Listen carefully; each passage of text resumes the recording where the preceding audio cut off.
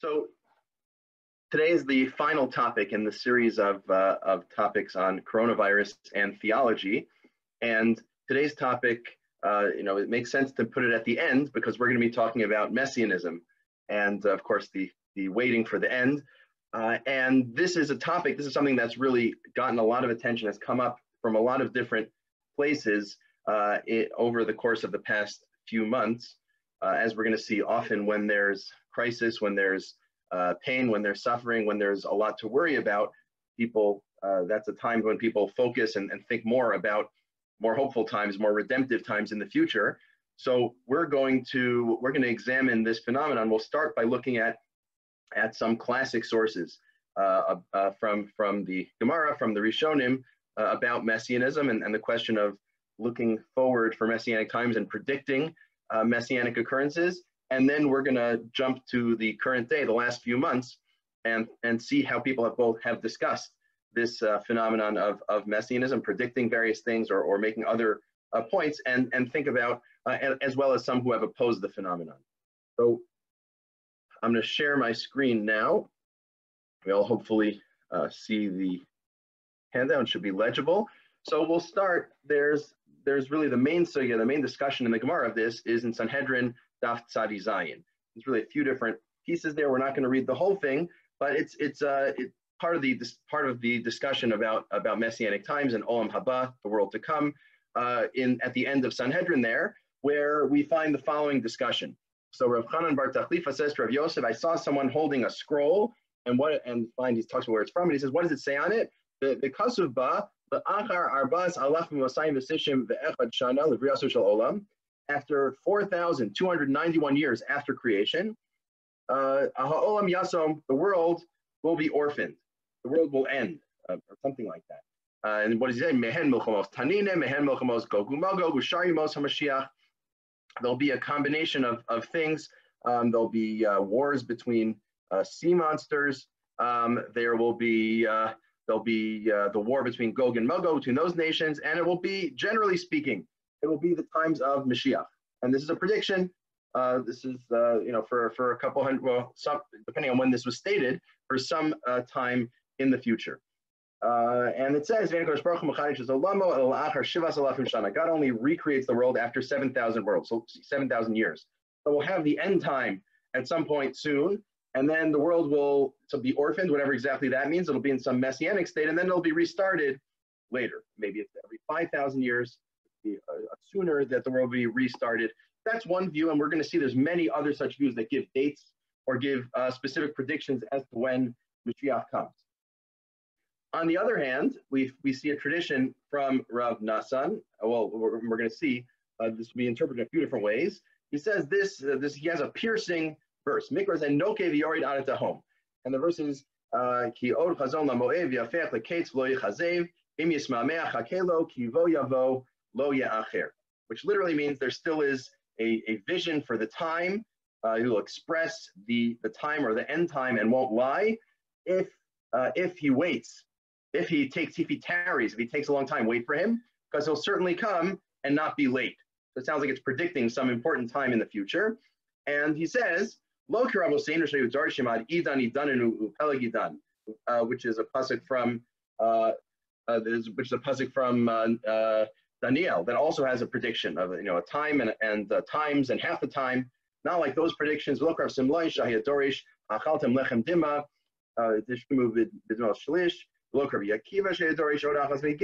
not like all these other predictions, but rather the following. The first kingdom will last 7 years, the second kingdom will last 52 years, and finally Ben Koziba, which we know as Bar Kochba, will last 2.5 years. That's his prediction. So we're not sure what to make of that. There seem to be several different views as to how the future will unfold, involving different kingdoms, involving presumably the end time. For our purposes, the next two lines are maybe the most important. He says, what does it mean to express or to state the time or the end time and not lie?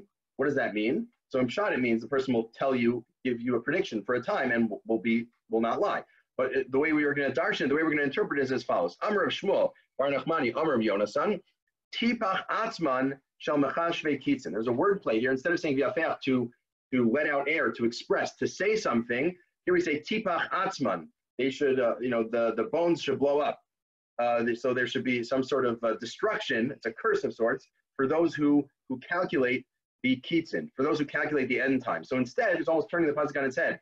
Instead of saying someone will express the end time and not lie, here we're saying that anyone who expresses the end time will be blown up, will meet a bad end. Why? Shahayu omrim, people would say, if you express the end time, even shigia esakates the loba, since your predicted end time has come, and Mashiach or redemption hasn't come, it's done, right? If you say Mashiach is coming next year, at the end of next year, people will be much more skeptical about Mashiach.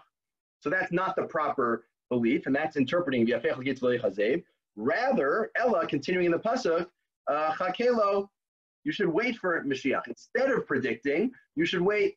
As they interpret in that pasuk, tomar, if you say we're waiting, but he's not waiting for us, Mashiach's not coming, that's one you're worried. Etc. There's a drasha that you should be fine. So the justice is preventing Mashiach from coming because you're not yet worthy of having Mashiach come. So the key point here is there's a counter view. We started off this Gemara, and again, there's going to be other Gemaras like this, with a view that predicts what's going to happen in the future, that predicts the end time, the Kates, and then we have a view that says no, tipach atzman, those who predict the end should have their bones blow up. They should be exploded. That's not a good thing to predict the end times. So there's a real tension here as to what the proper mode of relating to Mashiach is, to the time of Mashiach. Is this the sort of thing that we should calculate? We should try to figure out, is Mashiach coming now? Is Mashiach coming later? And if the rabbis in the Gemara do it, maybe that's something we should be doing too. Or should there be some prohibition or some curse even of those who calculate the end? And Rashi sort of adds a bit of color to this prohibition via lekates, tipach nafsho shamachash v'kates. So, right, someone who calculates the end should their self or their soul should blow up.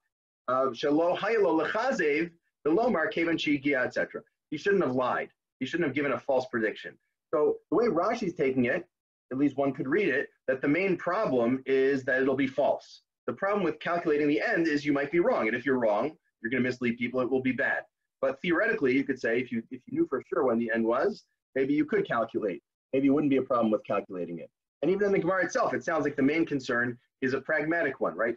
In the scenario where you're wrong about the prediction, people who accepted your prediction will be less disposed to be believers in Mashiach afterwards. This prohibition or this strong statement against predicting the end time is stated even more strongly in Maseches Derech Eretz, where Rabbi Yossi says, "Hanosein hakates ein lo chilek olam haba." One who gives an end time doesn't receive a portion in the world to come, and he groups it together with all sorts of other people.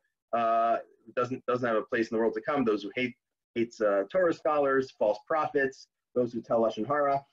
Not a great group to be a part of. So as with strong language, you lose your portion in the world to come. So this is the anti-predicting the end view. Just point quickly to a few other Gemaras where Chazal, where various rabbis in the Talmud do predict the end. Amar of Katina, Shizalfe Shane Hava Alma V'Chad Charov. The world will exist for 6,000 years, then for 1,000 years will be destroyed. This is something I hear periodically people saying, well, we're now in 5780. Mashiach has 220 years before it's over, right? By the end of 6,000 years, it will be done. Abaye Amar Trei Charov, there's really 2,000 years when it's destroyed. Other views as well in that vein, which that's not giving a specific date, but that's sort of giving at least an end date, a range beyond which the world will be destroyed. Or maybe it is giving a specific date. It's not exactly clear. As will be the case with just about every Gemara we see, there are multiple interpretations of how to count, when to count from. Is it literal or not? What exactly these things mean? There's a lot of question marks and ambiguity around this, and a lot of interpretations as well. Just to give another example, Amar Rabbi Chanina, Achar Arba Meos, the Korban Abayis, 400 years after the destruction of the temple, in the year 70 or the year 68, the way Chazal might have calculated it. Im yomer lecha adam kach sadeh shave elef dinar b'dinar echad lo tikach. Someone offers you a great business proposition. You buy something, not even a penny on the dollar, a tenth of a penny on the dollar. You shouldn't pay because Mashiach's coming right now, as Rashi says. Al tikashi kates haguula. 400 years after the destruction of the temple, it's over. The exile is over. It's now time of redemption.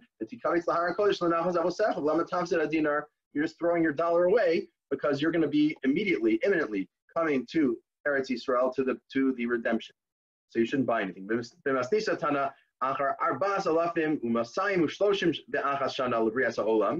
After 4,231 years after creation, same point. You shouldn't buy any real estate unless it's in Israel because the redemption is imminent. You might have noticed before the number we saw was 4,291. Here it's 4,231. Some have suggested that it's actually a typographical error, a girsa error, and really this is the same number. But it's beyond the scope of our discussion now. And he says, there's a 3-year differential between these two dates. So either we're talking about 468 CE or maybe 471 CE. Some people say that those extra years may correlate to certain interpretations of Sefer Daniel, where he talks about additional days that one needs to wait. We're not going to go into all these details, but I think what we should be noting from all this is that there are multiple Talmudic sources that give dates, and there's much interpretation that tries to figure it out. Actually, I didn't cite the Psukim in Daniel, but if you look there, Rashi and many others on Daniel goes into great detail to try to calculate what's happening when and which kingships take over when and what the years are, etc. Moving to a different source, not talking about when in terms of years, not giving a year when Mashiach will come, but giving a description of the time that Mashiach comes in Shir Ashir and Rabbah, and there are many sources like this. This is one that was cherry-picked because it's relevant and has been used recently. The fig tree has given off its figs, its fruit. Amar Rabbi Chia bar Abba samach limos haMashiach dever gadol bala olam v'arashayim kalin. Right before the Messianic era, there will be a great plague in the world, and evildoers will be destroyed. You can see how that might be relevant. Put that in the back of your head. So as was mentioned, there are multiple sources that would give one the sense that one should try and can succeed potentially in finding the right date for the redemption. Of course, we've passed the year 468, 471, whatever other dates, and there hasn't been a Mashiach. So obviously that particular prediction is wrong. But maybe one might argue that we should follow in Chazal's footsteps and continue trying to find the right date. However, there are other sources in Chazal beyond the one we saw, beyond the curse and the near prohibition, the loss of the world to come for those who predict the end. There are other sources in Chazal that also don't look kindly on the endeavor of predicting the end. In Koheles Rabbah, Rabbi Shol denavem masni lavashim Shimon im yomer lecha adam masai kates hagula. If someone asks you what's the time of redemption, and the Omer lo yom nakam bili beeks. You tell him, well, in the Torah it says ki yom nakam bili be, the day of vengeance, and therefore redemption is in my heart, says God. Right. So if it's in God's heart, that means no person knows the answer. It's a fool's mission to try to figure out the answer because it's impossible. No one knows by definition. That's in God's heart. God keeping his cards close to his chest. Rabbi Yehuda, Rabbi Simon, Rabbi Yeshua ben Levi, Shlosha Simanim Simanti Lach, V'Siyamti Lach, B'Kuraso Shal Moshe, V'Gai V'Eretz Moav Mul Beis Ba'or, V'Achapiche V'Lo Yada Yishas Kuraso, L'Vo L'Puma Lo Gali, Aliva L'Puma Lo Galia, Puma L'Man Gali. So it's sort of giving a parallel case. The Torah gives 3 hints as to where Moshe is buried, and the Torah also says no one knows where Moshe is buried, meaning just because there are hints out there doesn't mean that people know how to figure them out. So we should be very skeptical of all the calculations because God's keeping his cards close. We just don't know. We can't figure out when the redemption is. And the Gemara in Megillah talks about Daniel himself. Daniel, who has all these predictions about the end, so Amar Rava, Af Daniel ta b'hai chushbana. Daniel himself was wrong in the calculation. This is Daniel, the biblical book, with divine inspiration, coming up with the dates of ending the the Gullus, ending the exile, and he himself was wrong.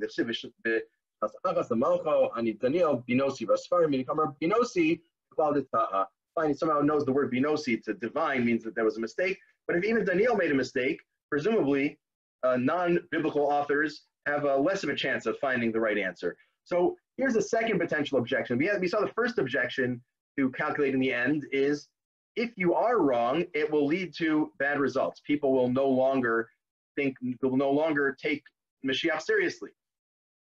And now we have a different problem, which is that maybe it's actually impossible. It's not that there's a risk of people being less observant or taking Mashiach less seriously or something like that. It's not that there's a risk that it's impossible. People are unable to find the right answer. And this could be supported by a whole bunch of other Gemaras that talk about limitations, about things that prevent the Mashiach from coming. So we'll just read off a whole bunch of them. The redemption only comes if Rome, the evil Roman Empire, takes over the world for 9 months. The son of David, meaning Mashiach, won't come until all the souls are used up in bodies, meaning there's a finite number of human souls that need to be used up before the Mashiach comes.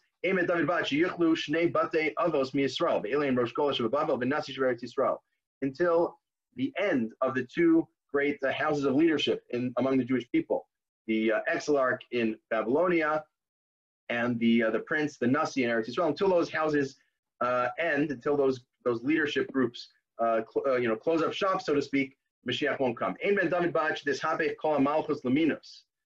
Mashiach won't come until the whole government becomes apostates. And in that same Gemara, several other versions of this. Until there's a lot of Mosers, a lot of people turning in their fellow Jew to the government. Until there's very few students. Until there's no coin in the pocket, there's no money. For those who know contemporary modern Hebrew, you might say that's the equivalent of so everyone's in the minus. Until people give up hope for the redemption. So this Gemara, this sounds like a lot of these points are very the view of what things look like before the redemption is very pessimistic. Everything goes downhill. There's no money. There's no one studying Torah. There's no believers.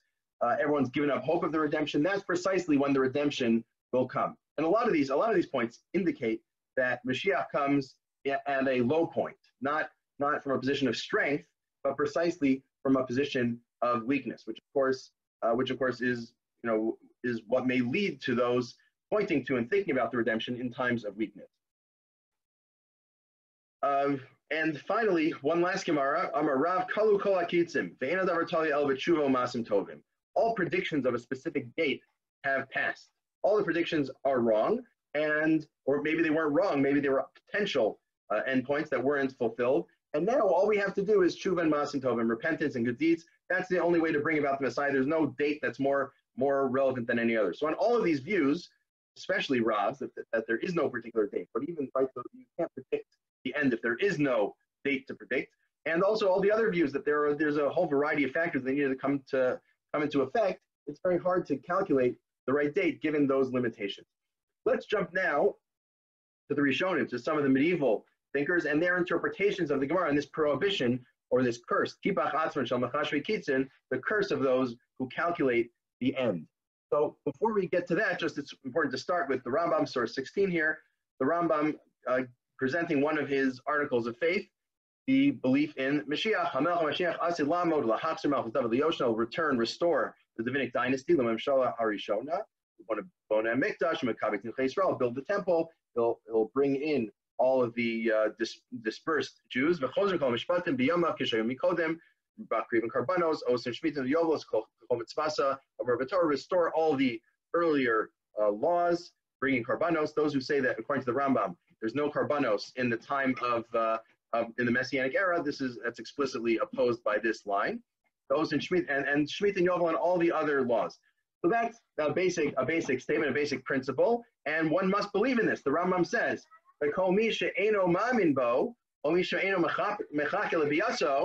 Lo b'shar neviim bilvadu kofer, el b'torah u'b'Moshe Rabbeinu. You're not just denying this principle, you're actually denying the entire Torah. So this is an important principle that has to be followed, and that's very clear. So we're going to see, although the Rambam does not support predicting the end, at the same time, the Rambam very much is a believer in Mashiach in Messianic times, and no one should, certainly in everything he wrote, there's some theories that he didn't mean what he wrote, but we're going to work with what the Rambam actually said, that Mashiach is a basic principle, and one who denies it has essentially denied the entire Torah.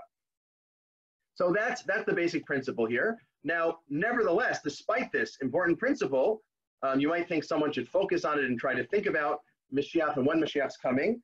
And instead, if you look, the next parak, source number 17 here, the Rambam talks about what Mashiach looks like, and he gives a few different, he points out that the Rambam's view, Ein bein olam hazeh l'yimos Mashiach l'shiva malchus bilvad, there's really not much of a difference. The only difference is who controls the government, that there won't be, the government won't be controlled by people foreign to Israel, but by Israel, and they'll be supportive of Torah observance.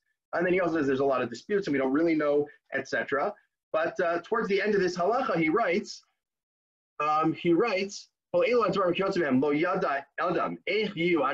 really knows. They're not clear at all. The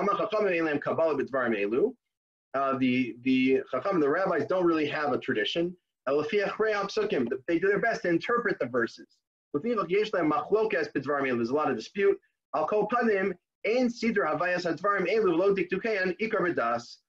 It doesn't really matter, actually. The point is, interpreting exactly these questions and interpreting the very details of them, that's not a principle, that's not an ikar v'das. A person should never spend too much time with agada, with non-halachic descriptions. Shouldn't spend too much time with these midrashim, talking about the Mashiach. You shouldn't make these descriptions the main thing. They don't lead to fear of God nor to love of God. Similarly, one shouldn't calculate the end times. Quotes the Gemara, the bone, the spirit, he has a slightly different language, the spirit of those who calculate the end should be blown up. A person should wait and believe the general matter, like we said. So one should believe in Mashiach in a general sense. One should not try to work out every detail of it. And certainly, one should not give a date, not give a prediction as to when Mashiach should come. So the Rambam takes the view, clearly, very explicitly, cites that line in the Gemara, that one should not calculate these dates. Similarly, in his Perish Shlomo, his Hakdama, Parak Chelek, where he gives the basic principles, his Yugim L'Ikarim, and this is a translation from the Judeo-Arabic. The 12th principle of faith is believing in the time of Mashiach, to believe that it'll come. Don't say it's late or it's not coming. If he's taking time, wait for him. And he says we shouldn't set a time. We shouldn't try to figure out when this is happening. You shouldn't interpret the psukim to figure out when. What's the Gemara again? So the Rambam is very clear. This is an important belief. It's one of the 13 principles of faith. One must believe it, but one should believe it in a general sense, not work out all the details, and certainly not calculate when it happens. Interestingly enough, in one of the Rambam's letters to Taiman, to Yemen, the Rambam's letter to Taiman, where they were dealing with a messianic claimant. So the Rambam himself says, I don't calculate dates, but then he also said, actually, I know there's a date, but I'm not going to tell you. So it's sort of, even the Rambam isn't 100%, but maybe there was a broader goal in sort of, calming the people by saying that there is an answer, even though you don't know. We'll put the Rambam on this issue to the side for a minute. There are some other views in terms of interpreting that Gemara that's opposed to predicting the date. So the Abarbanel here in Mayane Yeshua. So he says, he talks about how the Gemara in Ksubah says, Lo yigalu es haketz, lo yitchaku es haketz, lo yigalu soda ibur. Those three lines, and he's going to tie us to us. These prohibitions about predicting the end, and such. Those are prohibitions for astrologers. Im hagalui kifi hamachberes, v'marafaka im hamachberes. Right, people who have some sort of a sheet, a chart with dates, with figuring out which seasons or which years are the right time for redemption. Those astrologers, their zodiac and whatnot. That's prohibited. That's why that's related. Predicting the end is related to Soda Iber, which is about figuring out astronomy, because astrologers bring together astronomy and prediction. And he says, these are the ones who calculate the ends. Like people who predict the tkufa, the year, exactly when the year begins, and the mazalos, the zodiac, the constellations. The whole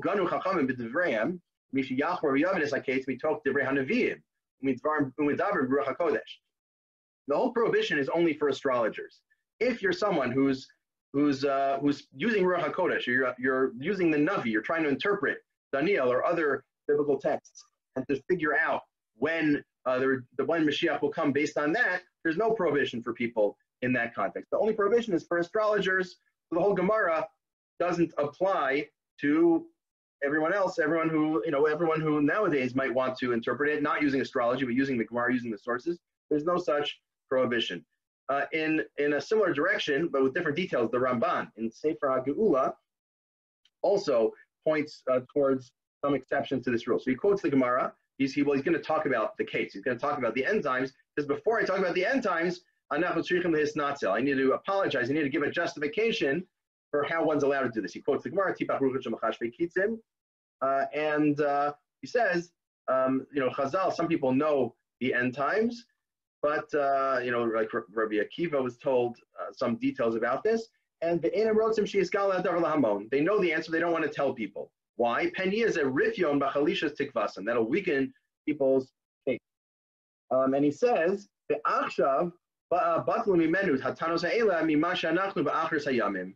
well, those objections in the time of the Gemara, 1,000 years before for the Ramban, or 1,000 years or so, that was back then. Back then, Mashiach was so far away, because obviously Mashiach hadn't come by the time of the Ramban. So in the time of the Gemara, Mashiach was so far away that saying Mashiach's going to come in 1,000 years, that's going to scare people away. People will say, well, what's it even worth? They'll lose hope. They'll certainly lose hope in Mashiach, and maybe even more broadly. But now we're in Achris Hayamim. We're now very much towards the end of days. The end of days are coming, says the Ramban. So this prohibition of against saying Mashiach's coming in 1,000 years because people will lose hope no longer applies. So that's one argument he makes. Of course, the ironic point is anyone can make that same argument, right? Anyone can say just because people in the past didn't predict the end, that's because the end was too far off. But now, by definition later, the end is closer. So it's sort of an interesting thing. And then, of course, the Ramban, his predictions weren't fulfilled, but we're not going to get into that. The Ramban also says, and maybe this relates to that point, he says that he's not giving an absolute prediction. Because it's so very close to the end, it's supposed to before. But he says,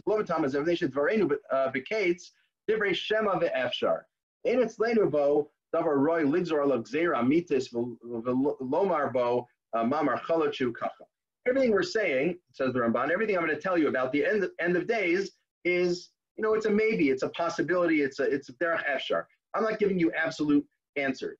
And that I think is another reason to be less worried about calculating the end if one does it in a shema, in a maybe, and keep your eyes open, something might be brewing messianically. That's different than saying Mashiach is coming next year no matter what. So those are a couple of ways of minimizing the Gemara that prohibits or curses those who predict the end, by saying, no, that's only for astrologers, not for prophets, not for people who are studying the Torah, or that was only in early times, not now, or that's only for those who say definitely instead of saying maybe. The Mabit, however, 16th century interpreter of the Rambam, among other things, he makes it very clear that the prohibition is in effect now. He quotes the Rambam, his 12th Ikar that we saw earlier. He analyzes a bit. We won't look at that right now, but he says,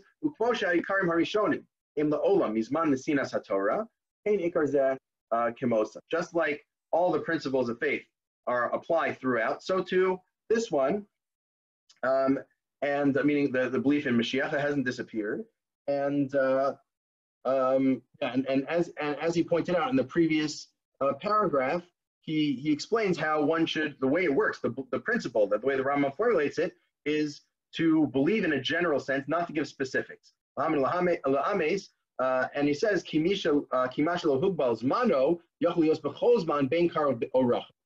it's there, no time is given. This is on purpose, right? As soon as you give a date, you're limiting when Mashiach can come. The whole point is there's no date to be given because one's supposed to believe Mashiach can come at any point in time. And therefore, giving it a date is actually a problem. It's actually not only not an enhancement of the belief in Mashiach to give a date, it's actually undermining it. And this principle applies even now. So the Gemara about, along with everything else, the Gemara about not giving specific predictions of specific dates for Mashiach is fully in effect. Fine. So moving now from the times of the Talmud to the present day, it's very interesting to see some of the patterns that have developed that build upon the earlier sources and take them in different directions. You need to look no further than the New York Times for a source about how some Jews predicted the end of the Messianic era given coronavirus. So this is part of a much longer article, but just one paragraph about this article about how some Haredim in Israel were particularly hit by coronavirus a couple months ago. So he says in Bnei Brak, some residents remained upbeat. So it's Shlomo Stern, some fellow, his rabbi was sick, but he had been taught, presumably in yeshiva, that the pandemic, like wars or even the Holocaust, was getting us closer to the redemption, the coming of the Messiah. So, this is a very widespread idea. It comes up in a lot of different places. We're going to see across different community groups, from Haredi to non-Haredi, Sephardi, Ashkenazi, Chabad, everything else. This theme has come up. Outside of traditionally observant Jews, I don't know. I haven't seen it much, but at least within traditionally observant Jews across the board, people have raised this issue. And again, we saw it in the New York Times. We also see it in the letter that Beis Medrash HaGadol, BMG, the Lakewood Yeshiva, sent out. When they closed Yeshiva, March 16th, the government required that they close down. So there's much more to say about this letter, but one of the sub-themes of this letter is the Messianic undertones of it. They say the eve of the month, they don't give a date at the top, they say the eve of the month when salvation surrounds, or Erev Chodesh Yeshuos Bo Makifos. So salvation surrounds. That's Nisan. The month of Nisan is a time of redemption. The Nisan Nigalu, Nisan Asidim Nigal, says the Gemara Rosh Hashanah on one view. So the redemption from Egypt happened in Nisan, and the future redemption on some views will happen in Nisan. They're talking about that. They talk about the reason why they're closing. They're forced to close by the government in great distress. Everyone's obligated to increase Torah study and prayer so that we merit a full salvation soon. And it says, may we all merit, if I can read the Hebrew, Nizkek Hulanu Kimei Tzeischa Meretz Mitzrayim Yerenu Niflaos. As in the days of your leaving the land of Egypt, I will show you miracles. A pasuk in Micha. But they're saying the hope is to have a miracle, to have redemption, presumably to have Mashiach come, or some form of redemption at the very least. Now, right before Pesach, in the month of Nisan, and signed by the four Rosh Yeshiva. This was on 20th of Adar, soon before Pesach. So, from the New York Times to the letters posted in the Lakewood Yeshiva across the board, there is this theme that Mashiach is expected, or at least redemption, one might distinguish, but presumably those can be conflated for these purposes, that the redemption and Mashiach is being expected now, given coronavirus, given the crisis. Even you might even say it became Israeli government policy, maybe something slightly less than that. But there was an interview with Yaakov Litzman, who at the time was the health minister in Israel, and they asked him, what are the chances of there'll be a complete shutdown before Pesach? Litzman responded,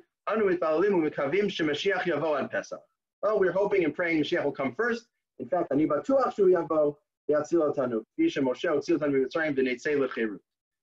sure that Mashiach will come before Pesach and we'll all be redeemed. This is an interview with a government official in their official capacity as the Minister of Health. And this is the answer. Are we going to shut down before Pesach? Mashiach will come before Pesach. So let's try to take a look at this phenomenon. What exactly draws people, draws different thinkers, or has drawn different thinkers to focus on Mashiach. So one theme, and we saw this mentioned explicitly a couple of times, is the timing. The timing plays a real role because a lot of these discussions happened late Adar, early Nisan, which of course was soon after the coronavirus really started affecting Israel and America, started affecting large Jewish communities, and part of it is the season, right? In Nisan's the time of redemption, and given the Judaism's cyclical view of history, when you think Nisan, you think redemption. So that's at least one reason. I think another reason why many of these discussions we're going to see are early on is because once coronavirus got worse and more people were dying, it sort of felt a bit out of place to refer to Mashiach, or maybe just the longer it goes on, the less people think that something different is going to happen. But so those could be a few reasons why most of these treatments are early on, but not all. So one reason is the season, is the timing, is Nisan and Pesach. But we'll see there are other factors that people invoke as well. So this article, this is an Aish on their website by Sari Yocheved Rigler, where she talks about how we're moving forward towards redemption, towards Messiah. Some have pointed out that the way to think about Jewish time is maybe not just cyclical, that every season comes back on itself, right? Like Nisan being a time of redemption every year, just like in Pesach, but really to think of it three-dimensionally, it's also moving forward. So she says humanity is on a train passing through a dark tunnel. So it's simultaneously cyclical and moving forward. So some have called this the corkscrew version or vision of history that Judaism has, that there is a cyclical aspect, but there's also a forward moving aspect.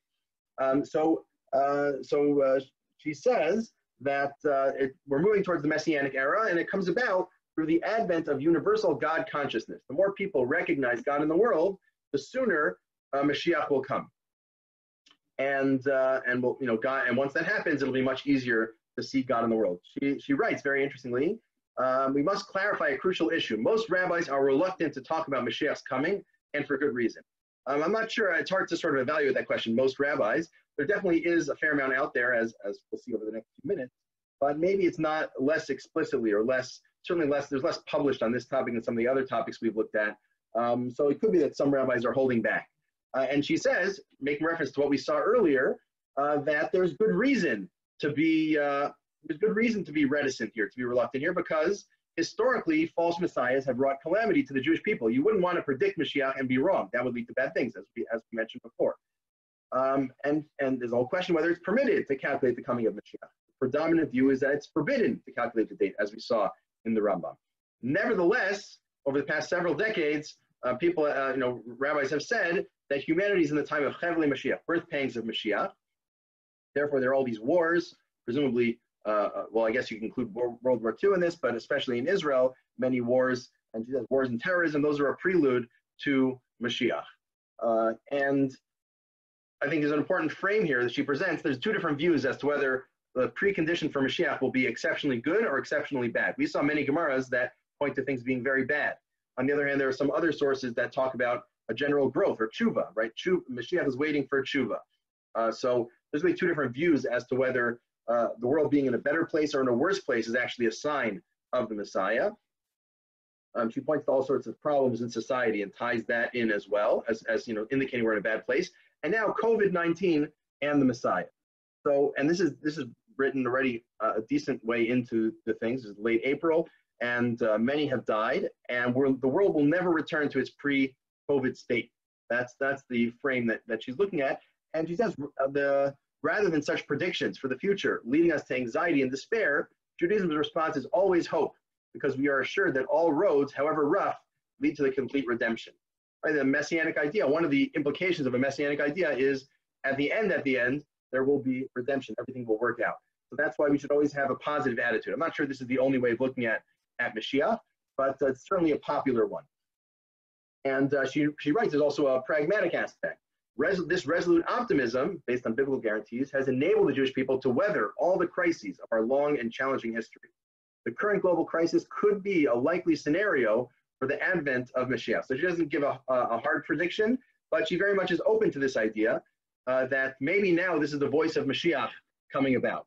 And again, the idea that the time of crisis is itself an indication that redemption is happening, not just coronavirus, but also problems in society at large. Fine. And she notes several Talmudic sources how the redemption will come with great miracles, or in a time of upheaval, earthquakes and natural disasters. Maybe that's what we have here. And we need to be ready for Mashiach so we can recognize Mashiach when he arrives. So that's one treatment of it. Another fellow, Yekutiel Ben Yaakov, will move through this more quickly. Also talks about, this is very early on, this is March 18th, also talks about how he senses that Mashiach is coming. Why? This is early on when Iran, Italy, and China were leading the world in corona casualties. And his assertion is, Messiah comes after God takes revenge against the nations. That was one of the sources we saw before. That's like in Egypt, Pesach connection, God struck the Egyptians with plagues, and then there was the redemption from Egypt. So too here, God sanctifies his name, and coronavirus is part of that, putting down the other nations and paving the way for God going forward. Fine. And there are some direct points he uses, including, he quotes the Medrash and Shir HaShirim we saw before. The Medrash Shir HaShirim says there will be a big plague before Messiah comes. Prior to Mashiach, there will be a big plague. That's exactly, in his opinion, what we're experiencing now. And he says the key to redemption, and now things get a little political, is in showing unwavering faith in God. Jews are only rescued from bondage after they carried out blatant acts of faith, such as there's the Medrash about slaughtering or taking the sheep from the Egyptians, that being a very risky endeavor. Sheep were seen as gods, and by taking them, they were taking risks, great acts of faith, and that's how they merited redemption. So in his view, Israel needs to take a hard right view and not give up, not annex part of the West Bank and give up the other part. Very political, far right position here. But then he ties it in to some gematria. He says, it is not coincidental that Corona and the Trump deal have the same gematria. I wasn't able to figure out which translation of Trump deal he had or how exactly he spells Corona. But he says also, Corona and Messiah coming share the same equivalent numeric gematria. I also am not sure what that is. I did find someone did the math that Mashiach and Corona with 2 alepphs comes out to the same gematria. There's always a little flexibility with gematria because you can spell things differently. So whatever it is, there are gematrias. Many have pointed to gematrias connecting coronavirus to Mashiach. Some also connect it to these political issues. And here, against the frame that it's all about faith. It's all about taking risks or taking political risks in a way of showing faith to God in this view.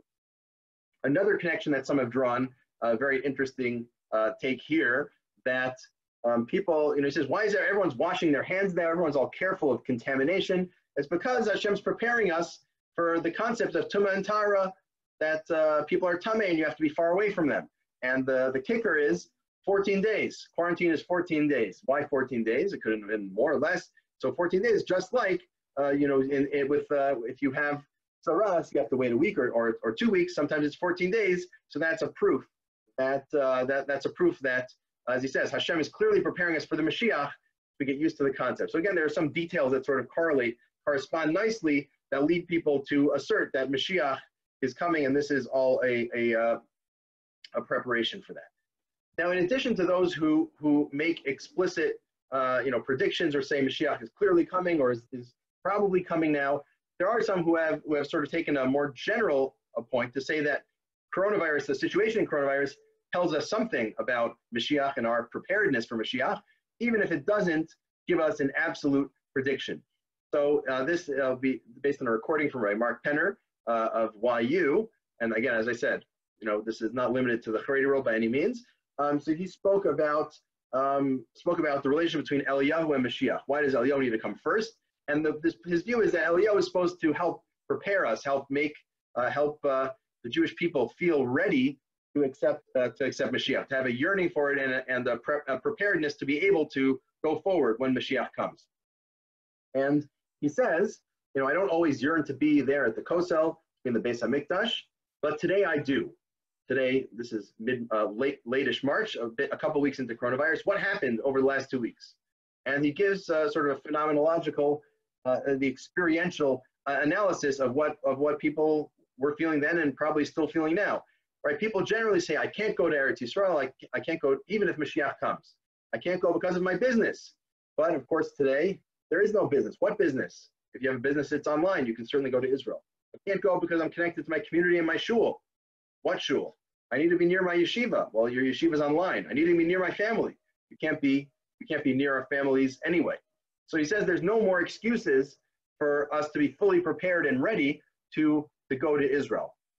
Again, he's not predicting that Mashiach's coming now, but he's saying that the situation we're in, sort of the pulling back or the minimalism of life under coronavirus, we're all sort of stuck at home. All our communication, especially then, all communication is virtual over virtual means. We can't be close to people. We can't be in groups.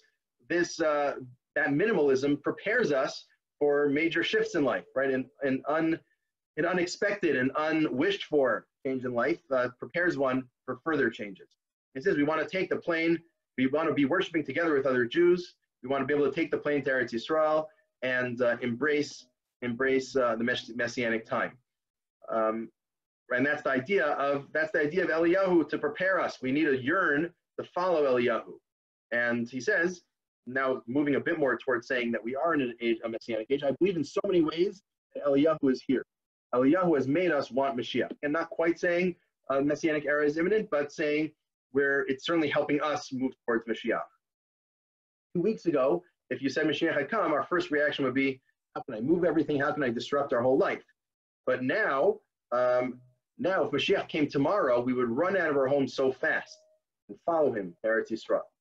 So that's the main point that coronavirus has allowed us to hope, to have greater hope towards Mashiach, and maybe implication that Mashiach is coming without actually making that point explicitly. So that's why I think it's not quite the same as the other approaches. It's a bit more nuanced, a bit more more making an analysis about our situation in light of coronavirus, rather than talking about Mashiach. Rather than predicting when Mashiach is going to come from the outside, it's talking about us and our preparedness for Mashiach.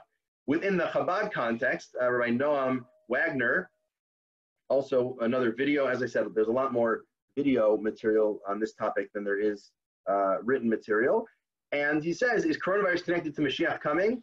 Well, everything's connected. Everything nowadays, it's certainly a sign and a prelude. Certainly something big like this. But he says, he quotes the Gemara, and he has a nice interpretation. It doesn't just mean to blow up their bones. It means to sort of knock the wind out of them. Because because you get, you have all this excitement and energy that you build up, and you almost puncture that balloon. When Mashiach doesn't come at the predicted time, that leads you to despair and to depression. And he quotes the Rabbi. The Rabbi says, even though Rishonim, other great people, predicted Mashiach, even on the view that you can predict the end, predict the specific date, we can't do that anymore because we're not on their level anymore. So that's an interesting point. And he says we need to, ever since the Rebbe declared 29 years ago, I guess 1991, towards the end of the Rebbe's life, the Rebbe declared that Mashiach is coming. We're in a Messianic age. We need to take that idea and be very committed to it. Our belief and faith have to be at least as strong today as it was 29 years ago, because it's the word of Hashem. And he says, the Rebbe told us a nevuah, uses strong language, implies the Rebbe is actually a navi. Maybe he's using that metaphorically, maybe not. The Rebbe gave a nevuah that Mashiach's coming, and we need to believe at all times that Mashiach is coming now. So as soon as you say Mashiach's coming because of coronavirus, you're putting all your eggs in that basket, so to speak. And if it doesn't come true, then you end up with disappointment. As he says, if Hashem shows us something and shakes up the entire world, like now, like coronavirus, there's no doubt that he's showing us that Mashiach is coming. But our belief in it shouldn't be based on a particular midrash or a particular sign, because then later we lose our faith. So we need to have 100% faith. We know Hashem shook up the world. Everyone needs to be ready more than ever, and strengthen every Jew regarding faith that Hine Ze Mashiach Ba.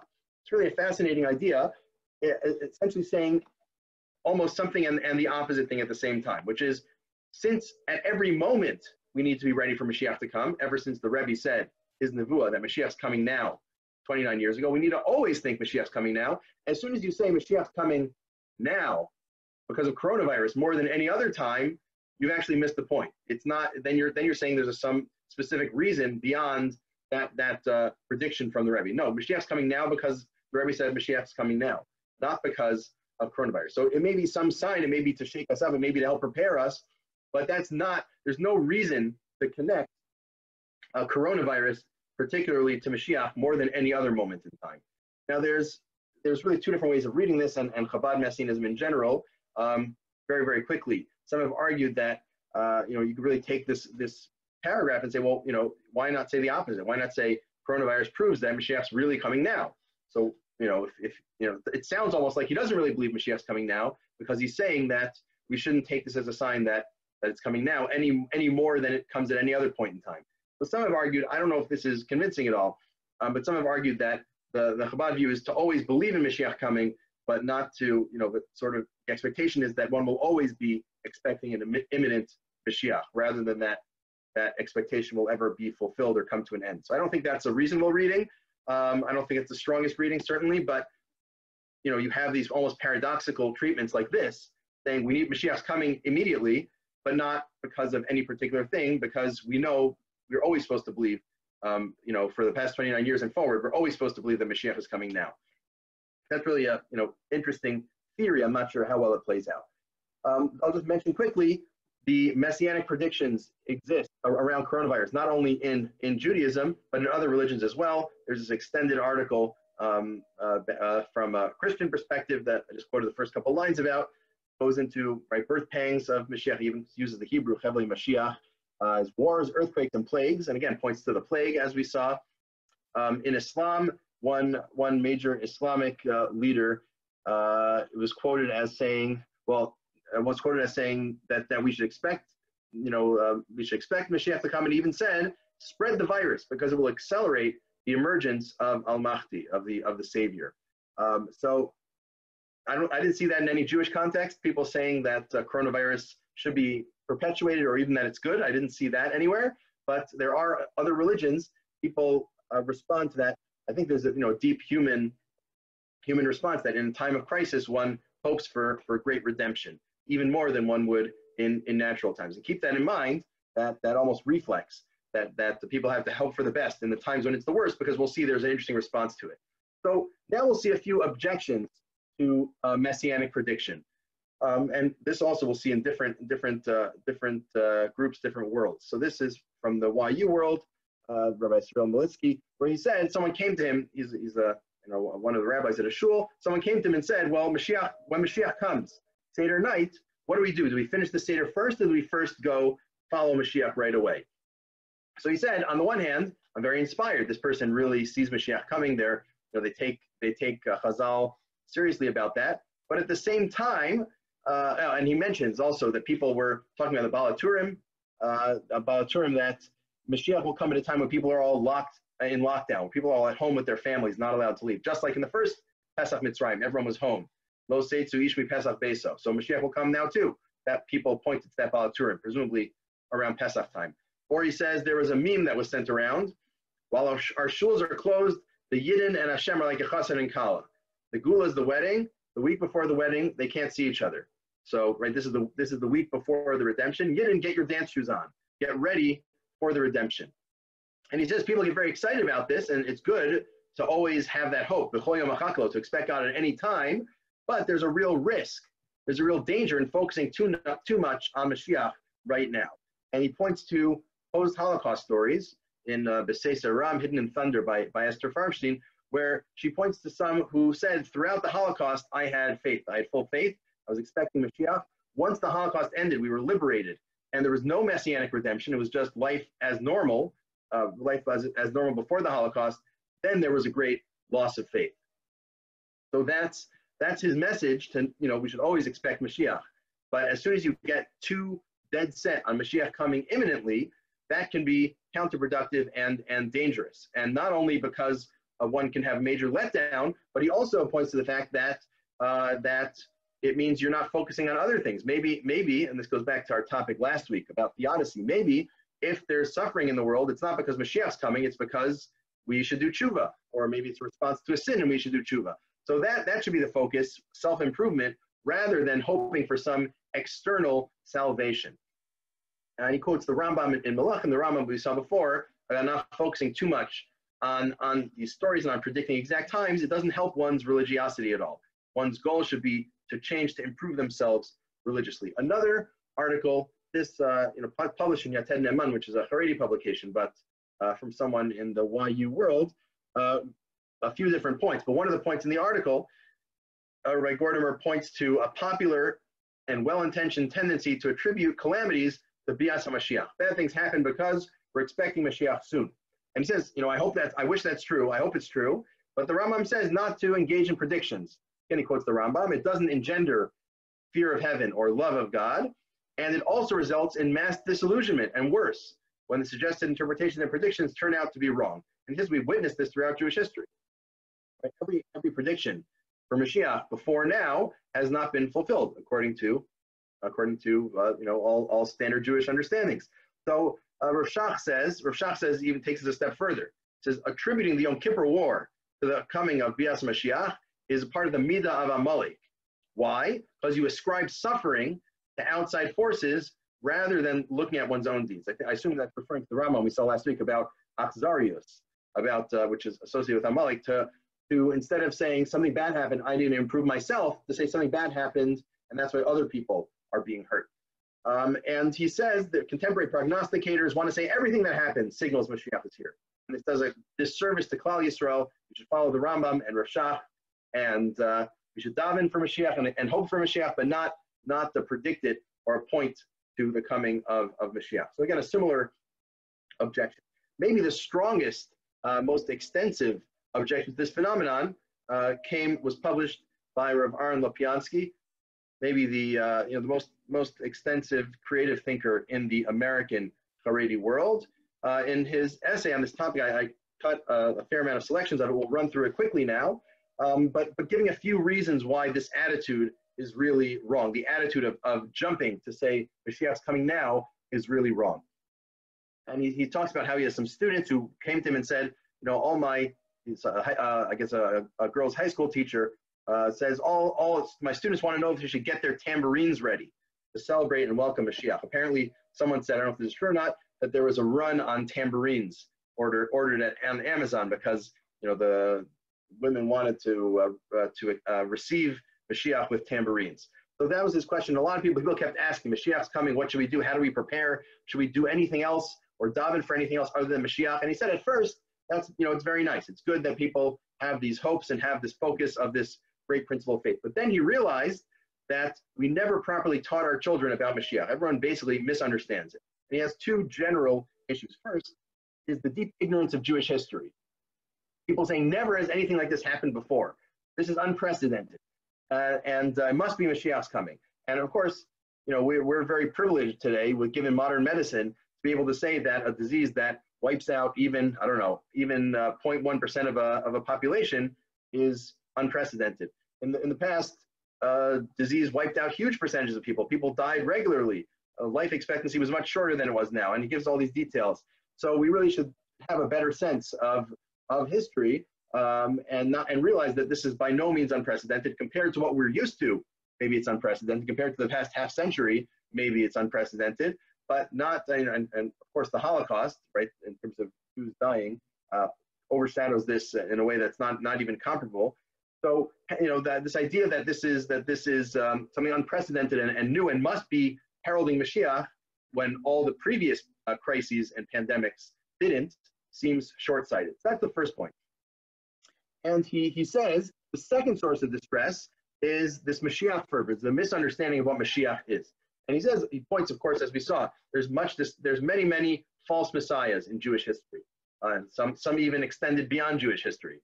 And one can have this fervor for Mashiach, and either you end up with a false messiah, or even if it's not a false messiah, if just you have hopes that don't get realized, you end up with a crash and a dramatic letdown. And we wouldn't want that to happen today, to everyone hope for Mashiach and then have it fail. Here's a fascinating story from Rav Yaakov Kamenetsky that someone who wasn't Shabbos observant decided to start closing their store on Shabbos because Mashiach's coming. And he said, tell the congregant, I assure you Mashiach is not coming. Why? Because as soon as he has this fervor, and as soon as he has this fervor now for Mashiach, as soon as it ends, as soon as it's not fulfilled, if that's what happens, he'll lose all faith. So that's a second concern, right? The worry about letdown. And then he says, but really the main point is we shouldn't think about Mashiach as the solution to all our problems. When we describe Mashiach as solving our health issues, shidduch crisis, legal issues, we're looking for a solution to a personal issue. That yearning has nothing to do with Mashiach. It just has to do with our worries, our psyche, our right? It's our psychological worries. And so what are we waiting for? He says, based on the Rambam, we're waiting for a few things: for restoring nationhood and central authority, being able to control control our own national identity, which presumably he thinks isn't fully realized in Israel today. Mashiach will restore the wholeness of the Jewish people, will bring everyone back to observance, and restore both the people together and restore Torah to Klal Yisrael, restore observance, will restore the divine presence, will bring the Shekhinah back. That's what Mashiach's about. Mashiach's not about helping us in our quality of life, in our various challenges, even large challenges, even pandemics.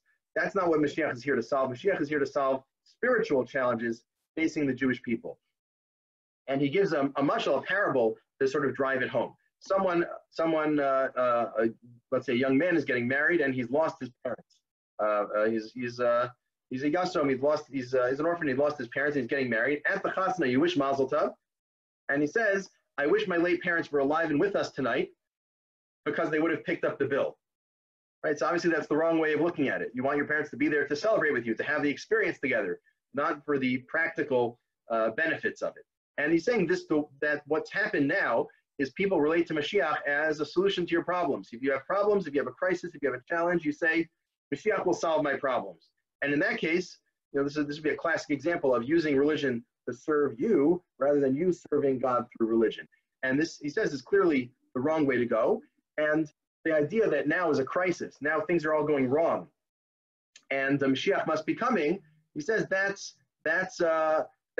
looking for Mashiach when we're at our worst. And we saw some people actually said that, and some of the Gemaras even seem to say that when there's a crisis in the world, that's when to hope for Mashiach. But he says, really, that's wrong. The time and place to yearn for Mashiach is especially when we're at our magnificent best.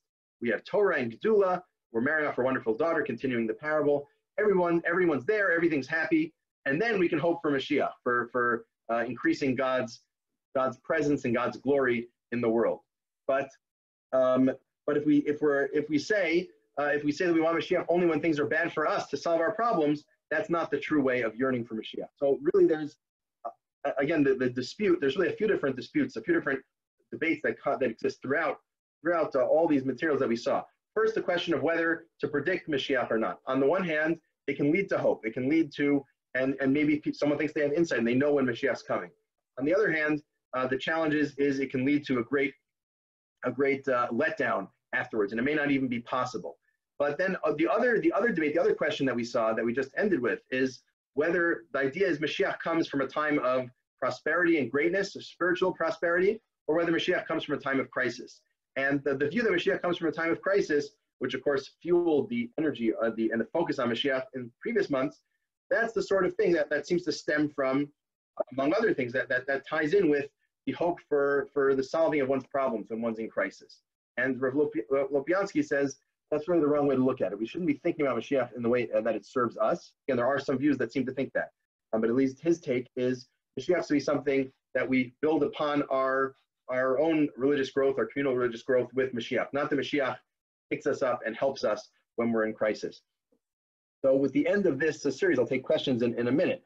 But I think it's fitting that we end on this topic of Mashiach, and certainly hoping for Mashiach, or at least for Geula, for at least a partial redemption from the challenges and suffering that we've been facing over the past few months, and not necessarily to not to say that Mashiach is necessarily a part of that. Everyone can hope for those things independently. But I'll just say I hope that the learning that we've done around these coronavirus topics, that the learning we should gain from the learning, and also we shouldn't need to be speaking about these topics much more going forward.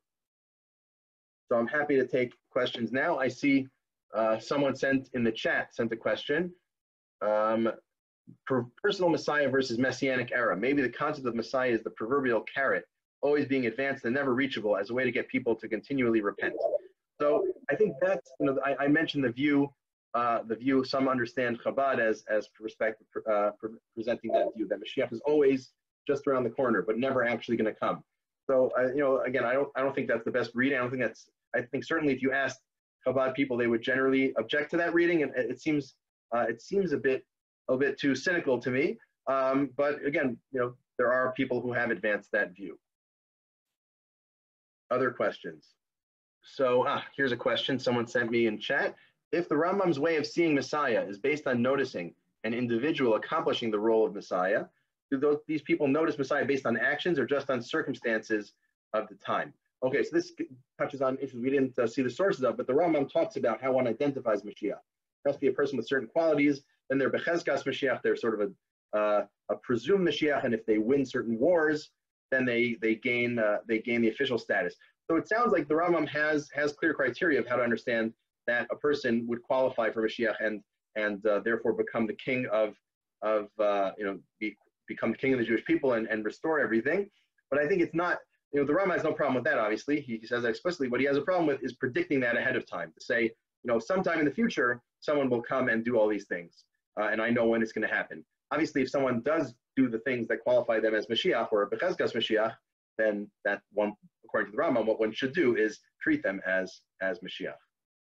Yes, that's the distinction between prediction and sort of seeing it as it's happening, which one might conflate, but in the Rambam there's no danger of that because there's very clear stages of Mashiach. Maybe that's why he has clear stages, right? To that helps prevent people from predicting. All right, if there are no other questions, we'll close here again with the hope that all of these discussions and topics become fully theoretical very soon.